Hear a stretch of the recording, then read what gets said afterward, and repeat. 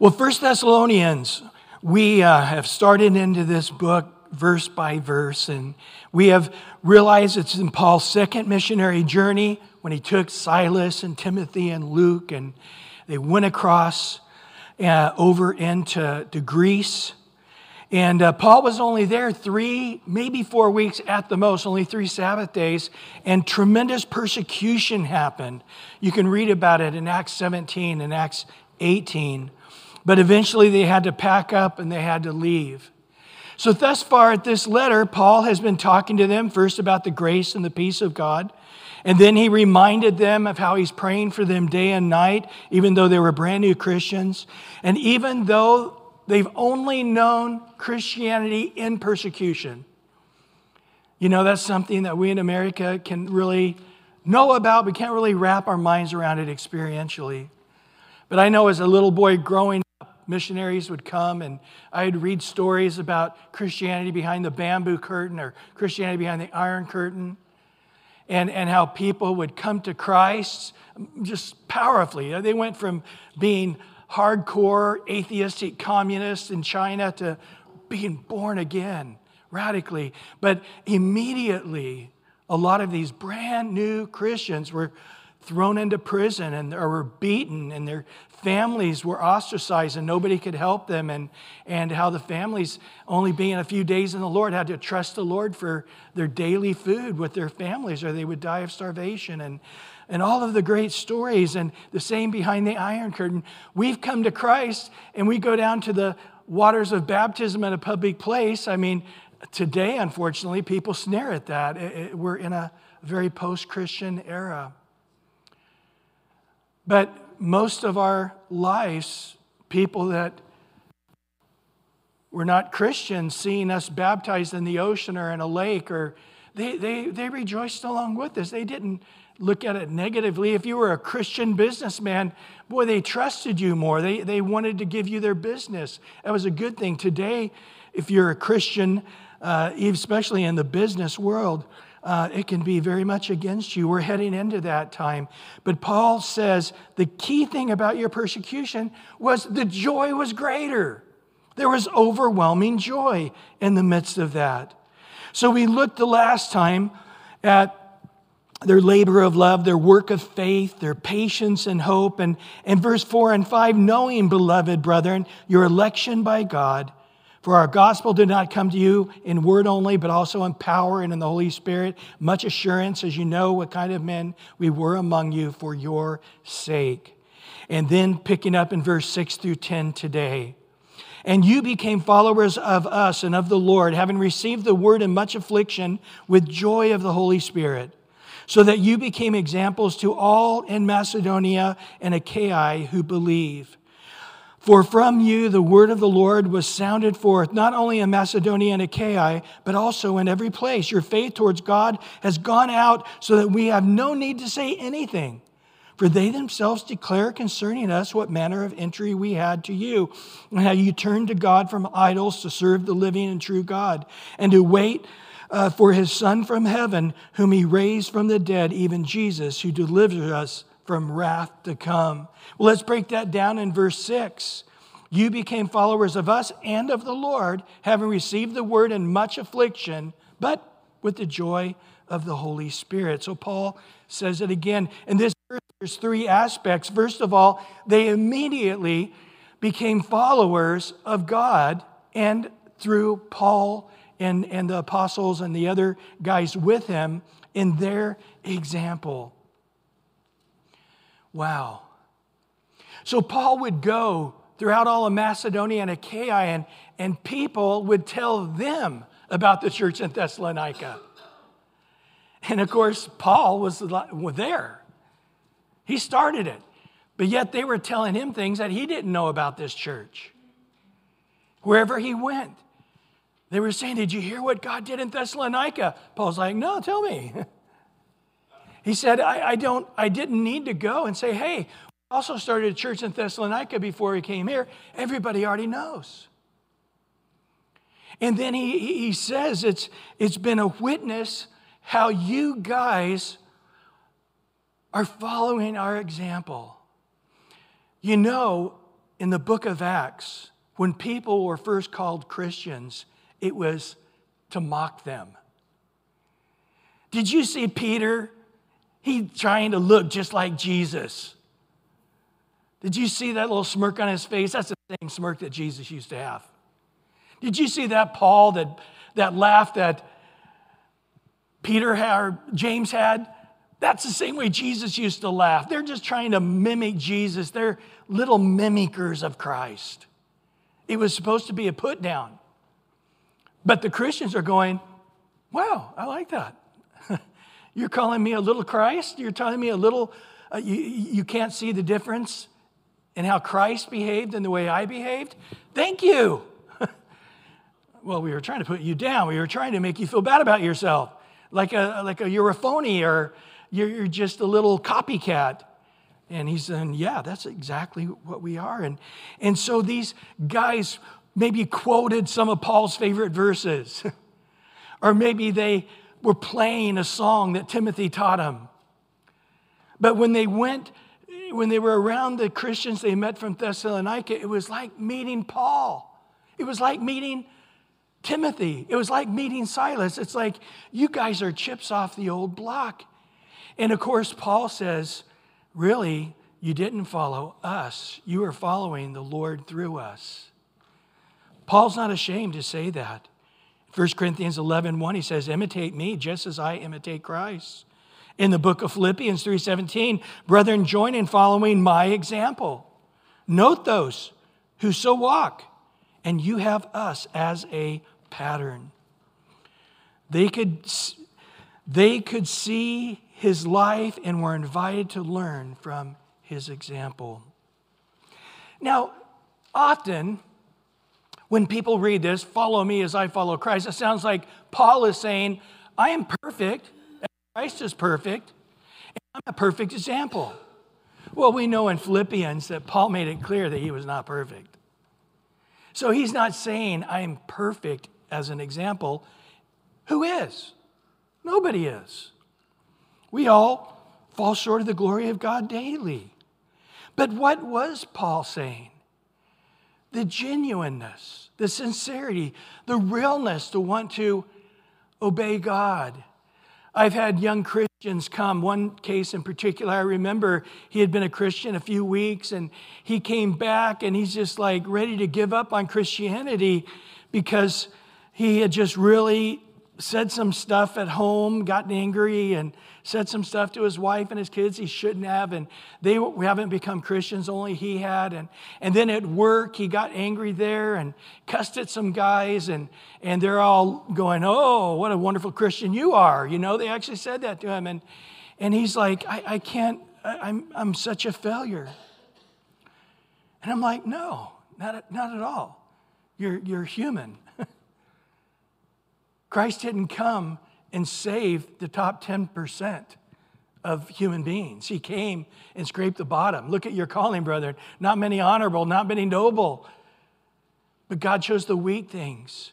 No, what is your example? Your example is to go to them and say, that's not the way I've learned Christ. And I'm trying to live for Christ, but I'm going to fail all the time. But here's the great thing. The Bible says that when I sin, God's grace abounds more. The Bible says when I sin, I can pray, and God will not only forgive me of that sin I'm knowledgeable of, but he'll cleanse me from all unrighteousness that I didn't even notice I was doing. And so I'm coming to you not as some perfect Christian. I'm coming to you as somebody who has giant hope in the salvation of Christ, even though I'm a struggling sinner. So you think Paul got mad at somebody why he was there? Probably. Do you think Timothy said something he probably shouldn't have said? Probably. But that wasn't saying we were perfect when we were with you, so therefore you guys need to follow our example to be perfect also. I've actually had people come and say, I can't go to your church anymore because I can't sing in tune. And every single person in your church sings like an angel. And I'm like, it's funny that's the way you think, but no, trust me, go sit by this guy or this guy. You'll know that. But you know what is cool? It's when you do sing in a congregation, one person's a little flat, the other person's sharp, but yet congregationally, they put each other in tune. That's why a choir sounds so good. Not because everybody's perfectly in pitch, but because when you look at the congregation of the choir, they balance each other out, and together they're perfectly in tune. So again, follow us doesn't mean to be perfect. Following Jesus' example, as I've read through the whole Bible, it really comes down. If Jesus were to say, okay, Jesus, you can only answer this in one question. What's the most important part of your example that we need to follow? I mean, if we mess up on some other areas, what's one area we really shouldn't mess up on to show the world your example? Well, I think Jesus said it in Matthew 9 and in Matthew 12, where he said to the Pharisees who were condemning the sinners around Jesus, eating with them and touching them and letting them touch him. And they came condemning them like, oh, you got such a great congregation here, Jesus. They're a bunch of horrible people. And Jesus turned to these Pharisees and said, go learn what this means. I desire mercy and not sacrifice. For I did not come to call the righteous, but sinners to repentance. Later, they came back doing the same thing. And Jesus in Matthew 12, verse 7 says, if you had known what this means, I desire mercy and not sacrifice, you would have not condemned the guiltless. We know Jesus says, don't condemn, so you are not condemned. The same measure you show mercy is the same measure I'll show you mercy. So I think it says best in Ephesians 4, verse 32, be kind to one another, tenderhearted, forgiving one another, even as God in Christ forgave you. And then going on in Ephesians 5, verse 1 and 2, therefore be imitators of God as dear children by walking in love, as Christ also has loved us and given himself for us, an offering and a sacrifice to God for a sweet-smelling aroma. I think that we can do that to those who have received freely, Jesus says, freely give. We have freely received the kindness, the forgiveness, the mercy of Jesus daily, right? His mercies are new every morning. The righteous man falls 7 times, gets up 7 times, because he's looking at the face of Jesus, saying, where your sin abounds, my grace abounds more. So we can be an example in loving the world. So again, we don't have to approve of the sin of the world, but we can love the sinner in the world, right? And this is where the difference is. I've seen this with the LGBT churches. I don't know if you know, but the United Methodist Church is having a big split over this. The Lutheran Church has already had a big split over this. The Episcopal Church. And so you have churches where they literally are out and out, have the flag, and they're celebrating being transgendered or whatever. This is going on, guys, and it's growing. And they're saying, hey, we're just being kind and merciful. And it's like, no. I mean, it's just like the twisted politicians in California who think letting a guy look like a zombie on the streets, living in a tent, is being kind to him. You're not being kind to that person. You're torturous. The laws are torturing them. There's laws, no loitering. There's laws that no public intoxication. If we enforce those laws and put them in jail and they have to get off of the drugs, that would be being kind. So in the same way, to say, live and let live, if, Jesus loves the homosexual as much as the heterosexual, and so live however you want, and God doesn't care, that would not be in truth, right? Jesus made it clear that when Jesus appeared, he appeared in the image of the Father, full of grace and, right? can't handle the truth till we hear the grace. We need to first hear God loves us. He's paid for our sins. He will forgive us. But then the truth is, his love didn't save us. Jesus' love did not save us. Jesus loved us before he ever came into human flesh. But we weren't saved.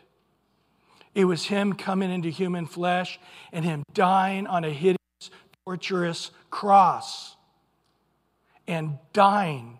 The Bible says the soul that sins shall die. Jesus should have been able to hang on that cross for eternity. But he died. Why? Because your sins put him to death. It wasn't his sin. Your sins literally did, in a real way, come upon him, and your sins put him to death.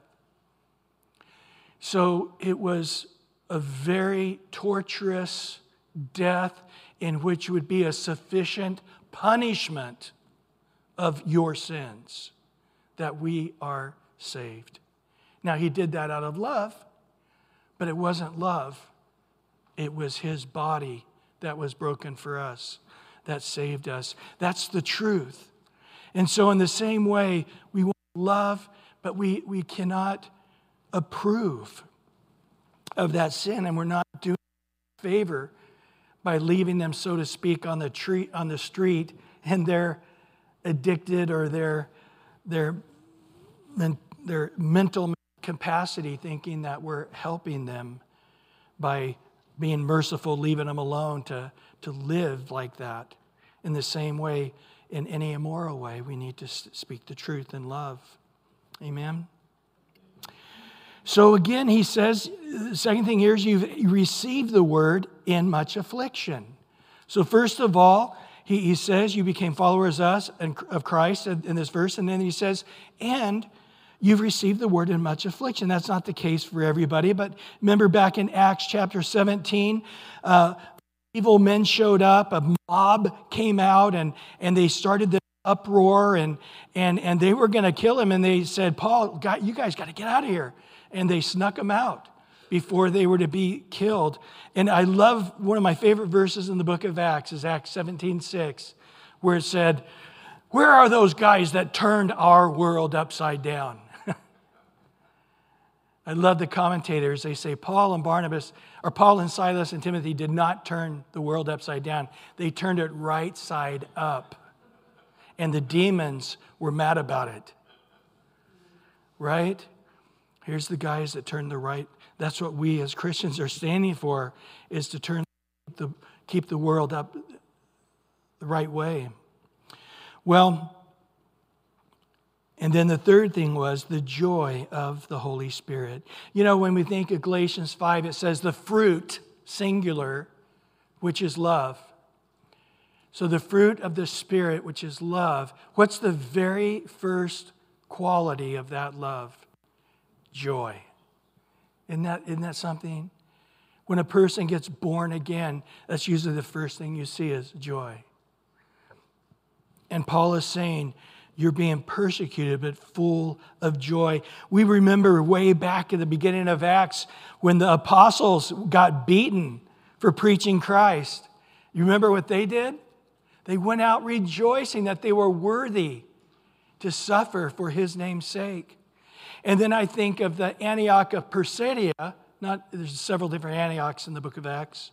But when Paul was there, the same thing, the men raised up against horrible persecution against the church. And it says the disciples, in the midst of that persecution, were full of joy and full of the Holy Spirit.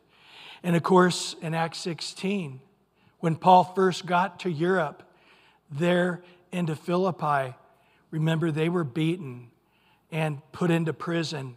And what happened to Paul and Silas when they were down in that prison? They started praising the Lord. And the earth shook and all the doors of the prison opened up, and it was a great time. So joy in persecution. So I've heard people say that, Bryan, don't talk about we as Americans might get persecuted. That just really stresses me out. You know what, guys? It's untrue. We've never had that grace because we haven't needed it. But when they start speaking against you evilly, Jesus said they're going to do that. They're going to throw you in prison, really because you're a Christian, but they'll say it because of what they found on your computer. Or they'll say it's because you're stealing money, didn't pay your taxes. They're going to come up with something to try to slur your reputation. But we know they're just trying to shut us up. Boy, I don't know if you know what's going on in the UK right now, but they have shut down the bank accounts of every conservative and Christian voice. Yeah. They're coming out and even some major people in the politics, credit card doesn't work, bank won't talk to them. So they go to other banks, nobody will open an account for them. So right now, they can't make their house payment, they can't make their car payment, they can't buy food, they can't travel. They're afraid to ask their friends because they're afraid their bank accounts won't work. This is happening right now, just like it did in Canada with the truck drivers shutting all their accounts down. Many of those people, businesses went out of. So it's already happening. What the Bible said, eventually, if you don't take the mark of the beast, then that'll happen to you for sure, to all of us. But the system's already set up. And it was Nigel Farage. You guys know who he is? That's him. His has been shut down. Nobody will talk to him. He's a wealthy guy. He's hired his lawyers to try to figure out, but others have come on and said the same thing. It's crazy. When that persecution comes, guys, and we can't travel, or our stomachs are hungry, or maybe we're in prison, and it's damp and dark and uncomfortable, and there's going to be a joy that we've never experienced before. We're going to praise God that we were worthy to suffer for His name's sake. But what's that old saying about? If Christians were being arrested for being Christians, would they throw you in jail? You see, the fear is not the Christians getting arrested. The fear is many calling themselves Christians don't live a Christian enough life outside the church to even get arrested. So the fear is not getting arrested. The fear would be that my testimony is not effective enough in the world that I would get arrested. Right? That should be our fear. But they had a joy. We see it repeatedly. That Paul's saying, you guys know about the joy of being persecuted for Christ. Well, going down to verse 7, I have several questions for you there on this. What about us today? But I'm going to skip on down to verse 7. So that you became examples in all of Macedonia and Achaia who believe. So he says basically the same similar thing, that you guys became examples specifically of how a persecuted Christian looks.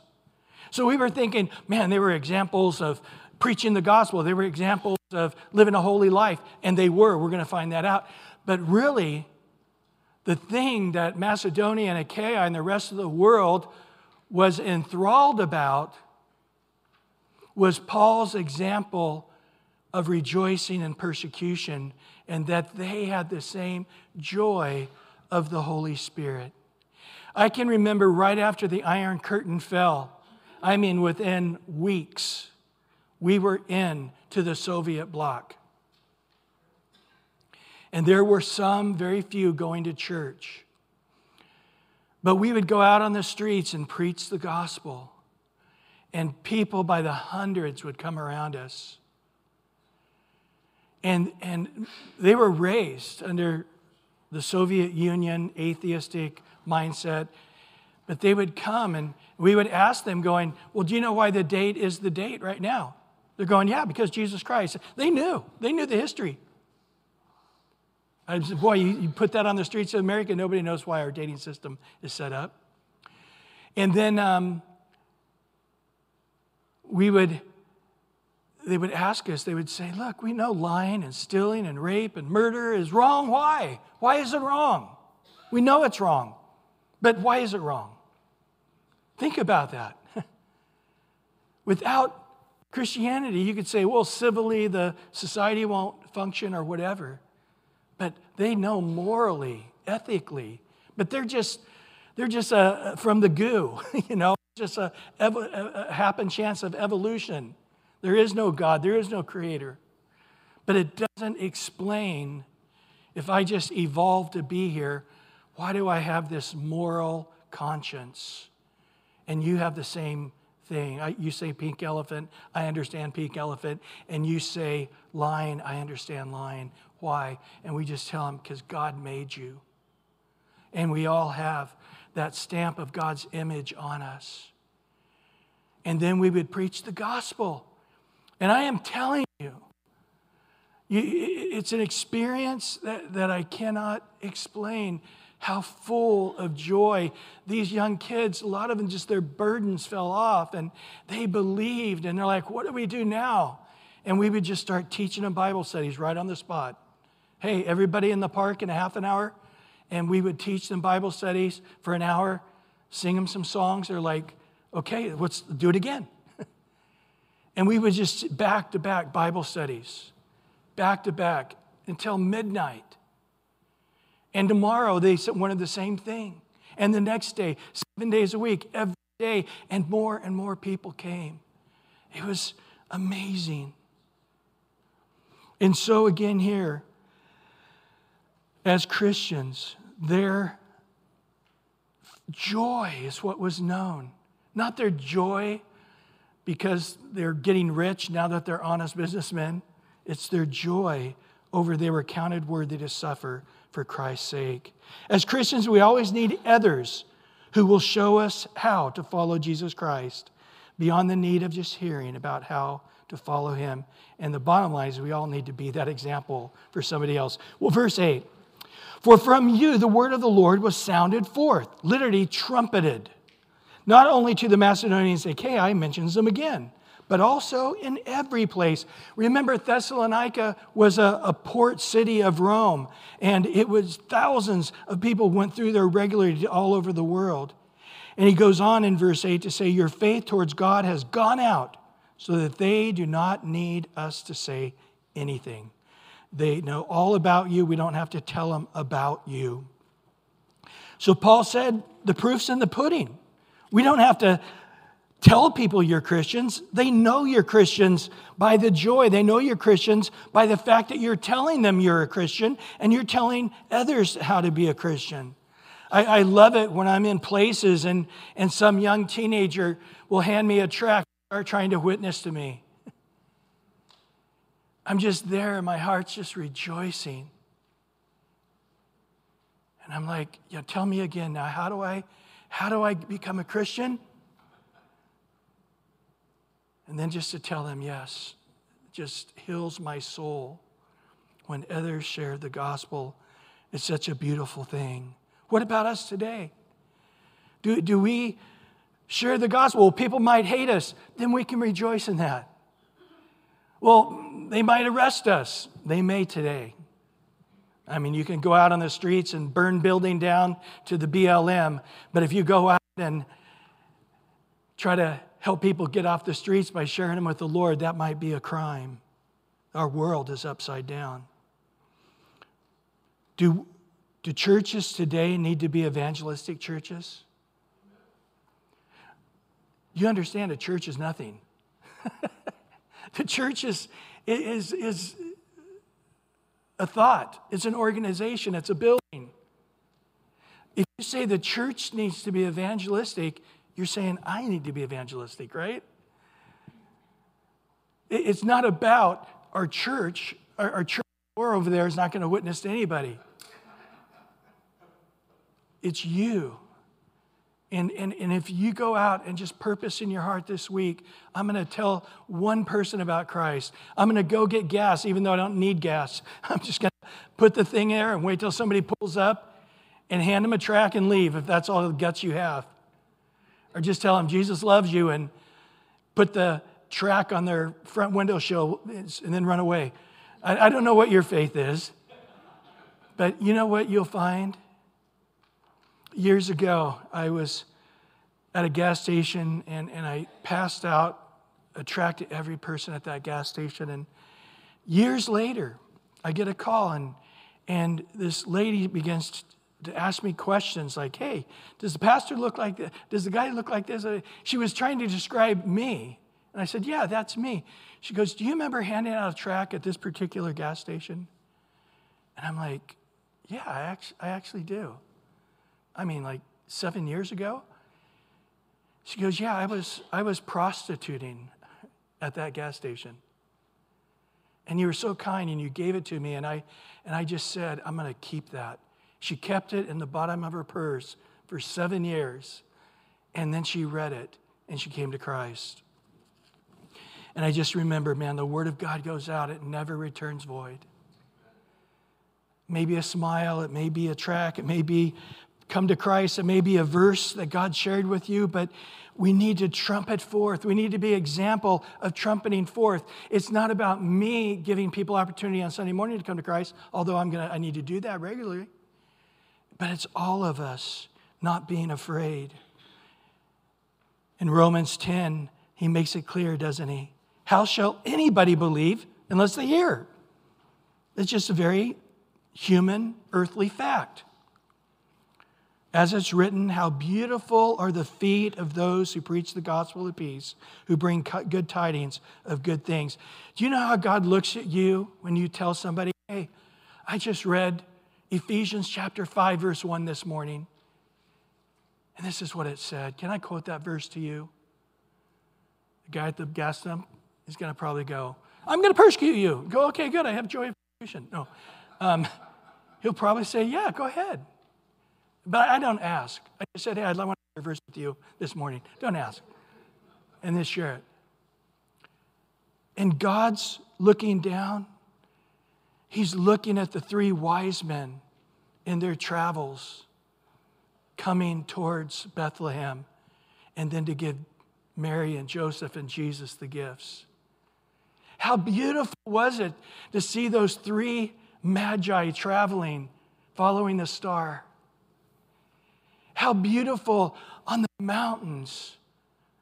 I think of Austria. The hills are alive. But how beautiful on the mountains are the feet of those who go purposefully in their hearts to share the gospel. You got to realize it rejoices the heart of God. Maybe that's enough motivation for you. So that faith comes by hearing, he said, and hearing by the word of God. How does somebody come to Christ? They got to hear the word of God. Well, finishing up in verse 9 and 10 this morning. For they themselves declare concerning us what manner of entry we had towards you, and how you turned to God from idols to serve the living God and true God, and to wait for his Son from heaven, whom he raised from the dead, even Jesus, who delivers us from the wrath to come. And again, there's 3 aspects here. First of all, they turned from their idols.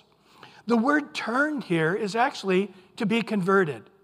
So it wasn't they turned from their idols. They were converted away from the idols.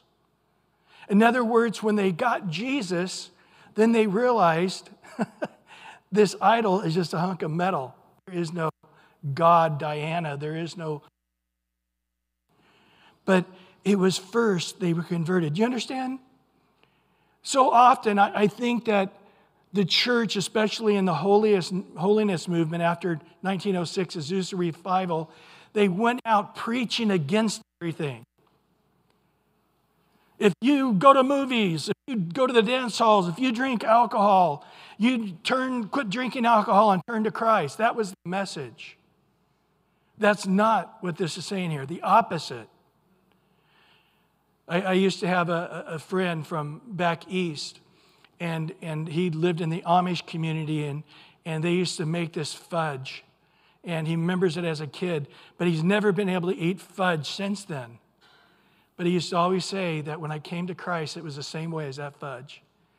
When you've had the sweetest of the sweet, you cannot eat anything else. And when they got the sweetness of Jesus, their idol now are what idol really is, and that is not. Remember Psalms 115, verse 5 through 8? They have mouths that they do not speak. They have Eyes, but they do not see. They have ears, but they do not hear. Noses they have, but they do not smell. He's not talking about older people here, although that applies. But he's talking about idols. Verse 7, they have hands, but they do not handle. Feet that they have, they do not walk.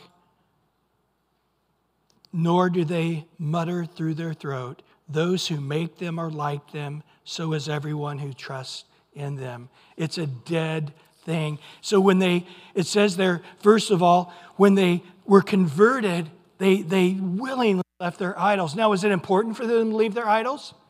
It was. But is a person saved because they leave their idols? You see, I grew up where guys would say, I quit drinking, I quit smoking, I quit chewing, I quit cussing. So now I come to church every Sunday. I'm a Christian. Does that make a Christian because you stop all those things? No, a Christian is somebody who loves Jesus and wants Jesus and is following Jesus. And when that happens, yes, these things of the world that are stumbling us or hindering us, we start letting go of the sins and the weights that we can run in following Jesus. Secondly, they serve the living and true God.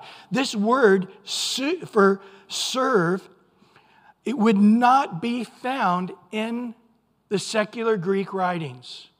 The only place you'll find this Greek word is in the Bible, because it literally means slave, to become a servant of. And Paul here, if you would, the Greek readers of that day would have been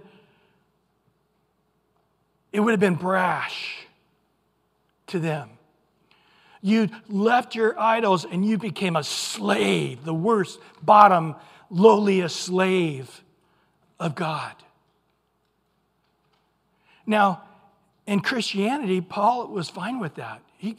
Almost every letter, he calls himself a bondslave, right? In the Hebrew, that's where a man chooses to be a slave for life. He's not being forced to be a slave for life. He chooses it. And he's saying that's what happened. So it was brash. When you came to Christ, you dumped all of the idols, which probably meant you lost your family, right? It's not going to be fun to go home to the holidays when they're all worshiping these false gods, and you're a Christian now. So that was brash. And then on top of that, it's brash because you became servants, not just a go to church on Sunday Christian, but you became every day this slave of Christ. So note again how this happened. First, they turned to God. Then automatically they turned away from their idols. Jesus made it clear no one can serve God and their idols. In Matthew 6:24, no one can serve two masters. So hate the one, love the other, cling to the one, despise the other. You can't serve God and mammon. And so a true conversion happens when brash things happen. They turn from their sinful ways and they turn unto God. In the same way with us today. Did you know Christians can commit idolatry? In Colossians 3:5, Paul says to the Colossians, put to death your members which are on the earth, fornication, uncleanness, passion, evil desire, and what? Covetousness, which is idolatry. In Ephesians 5:5, and this you know that no fornicator, unclean person, nor covetous man who is an idolater has any inheritance of the kingdom of Christ and of God. How is Paul saying this? You can't have two masters. You can't have divided loyalties.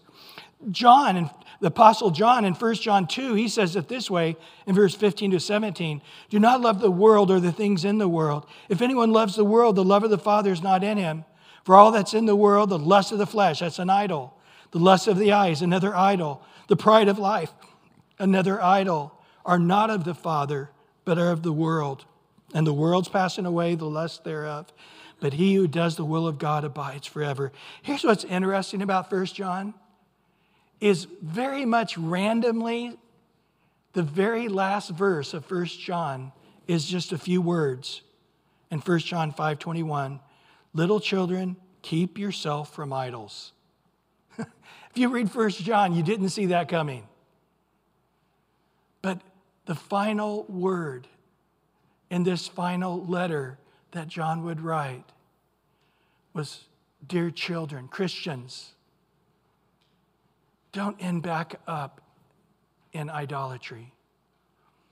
Don't let the love of the world replace the love of the Father. Don't let the lust of this world replace a holy, pure walk in Jesus. Don't let the pride of this world. I mean, it just blows my mind that anybody, especially in America, would spend a whole month flipping God off, calling it a Pride Month. It's like, I can't believe that we haven't already been destroyed. And now they're wanting to make a Pride Summer. Pride, the arrogance. God, man isn't just man and woman. It's as many genders as we say it is. F you. We're going to pridefully parade and run around naked in front of all these kids. And there you go, God. Whether they know it or not. Now, a lot of them are out there from the Episcopal Church, from the Lutheran and United Methodist Church, in the parade with them, who are pastors on Sunday morning who will preach that this is the gospel, where God is inclusive to all of these sexual ways. No, God made sex. He said there's one way it works in marriage. Man and a wife, period. Anything outside of that is sin. He makes it clear. But yet, in pride, standing before God, it breaks my heart. I'm not angry at them. I'm not an enemy to them. But let us not sin by being faithful to pray for salvation for such dark and lost people. The third thing he says here, waiting for the Son from heaven. He's referring here to the second coming or the rapture of the church. He's going to talk about this later in chapter 5. But Paul says this is a clear sign of true Christians. You're in expectation of the rapture of the church. I know I live in that every day. Every day I see stuff on the news, or my own heart is stirred to going, Jesus could come back today. Bryan, how's your day being lived? Are you ready for Jesus to come back at noon today? Are you ready for Jesus to come back in the middle of the night while you're sleeping? That's a question that I think we all need to have. And of course, I'm excited and I'm inquisitive. I want to be counted worthy. I don't want to shrink away in shame. But Paul says in Philippians 3:20 that our citizenship is heaven, from which we eagerly wait for the Savior, our Lord Jesus Christ. In Titus 2:13, looking for the blessed hope and glorious appearing of our great God and Savior, Jesus Christ. Peter says in 2 Peter 3:12, looking for and hastening the coming of the day of God, because of which the heavens will be dissolved, being on fire, and the elements will melt with a fervent heat. In Hebrews 9:28, so Christ has offered once to bear the sins of many. To those who are eagerly wait for him, he will appear a second time apart from sin for salvation.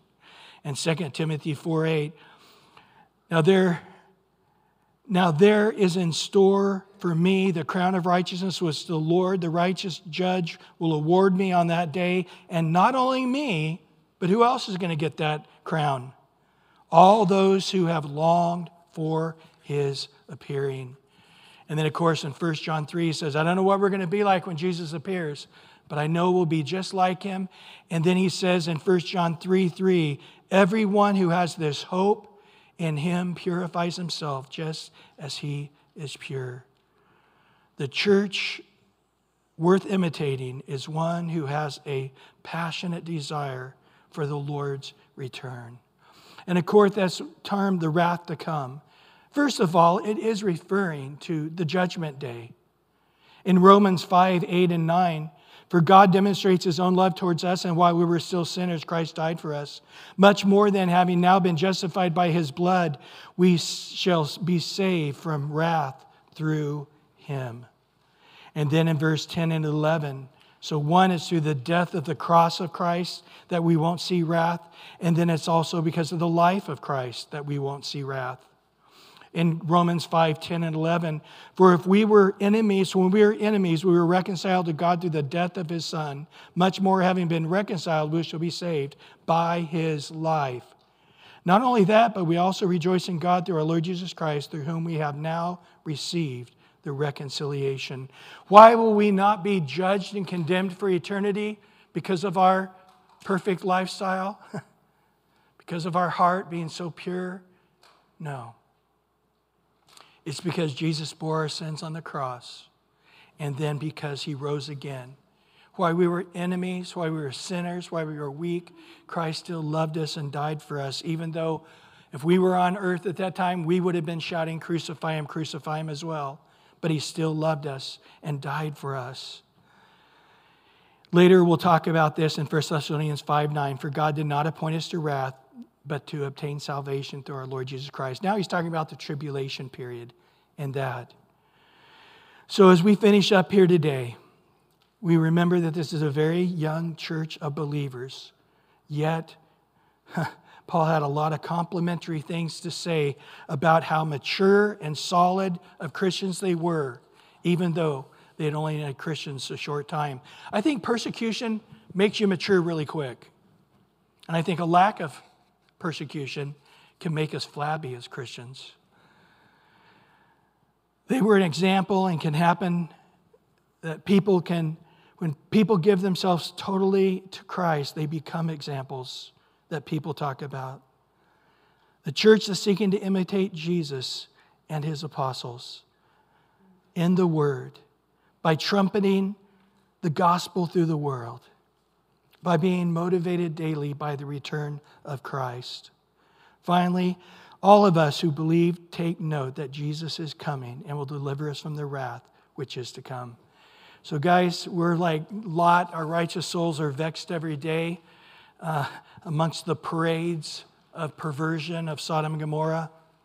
But yet, we're going to be delivered very soon. Let's bow our heads. Lord, we thank you right now for your word. We thank you for, just like you said, your word is a two-edged sword and it cuts. It pierces right through the soul and the intent, the thoughts and the intents of the heart. And so often when we look at your word and it cuts us, it's only to bring healing to us. So Lord, we don't want to say those who are marching in the pride parade need to repent. Lord, what about our idolatry? We're not flagrantly wanting to be immoral in that way, but yet at the same time, in that secret place in our hearts is the love of the world, the cares of this world, the deceitfulness of riches, the lust, the pride of this life, equally idolatrous in your eyes. You said, if my people who are called by my name will humble themselves and pray and turn from their wicked ways. Yes, our wicked ways may not be as wicked as the worst sinners out in the world, but they're still not holy and righteous before you, where the joy of the Lord and the love of the Father can blossom. And we trumpet forth the gospel because we're clear before you and our hearts are clear and full of joy. If you're here this morning and you've never come to Christ, or maybe you in the past you gave your life to Christ, but you haven't walked with him for some time, right now, just cry out in your heart, Lord Jesus, forgive me. I receive your forgiveness as a gift because I can't earn it. It can't be of my works or of myself. I'll never be good enough. But it's as a gift. I receive that gift. And I know that you couldn't even give me this gift unless you paid the price for it. Bearing all my sins on the cross in a torturous, horrible death. And then you rose again, conquering my sin, conquering my punishment, conquering my ticket to hell. You paid it in full. That I can now be right with you on this earth, even though I struggle and stumble in many ways. and know that for sure I'll be with you in heaven in a righteousness just as you were righteous. I receive you. Be the Lord of my life. There may be some of you today as I've preached to cut. Oh, you're stepping on my toes. You're talking about my idolatry. You're talking about me. I don't trumpet forth the gospel. Yes, I want the pastor to be evangelistic, but without me having to be evangelistic. I want a praying church as long as I don't have to go to the prayer meeting. I want a church that's of the word as long as I don't read the word all week and only have to read it at church. And God's coming back to say to us right now who are in these last days before the rapture, watch and be ready. Sober up. The end of all things is at hand. Sober up and be watchful in your prayers. Make us a people of God, an army for your glory in these last days. In Jesus' precious name. And everyone said, amen, amen.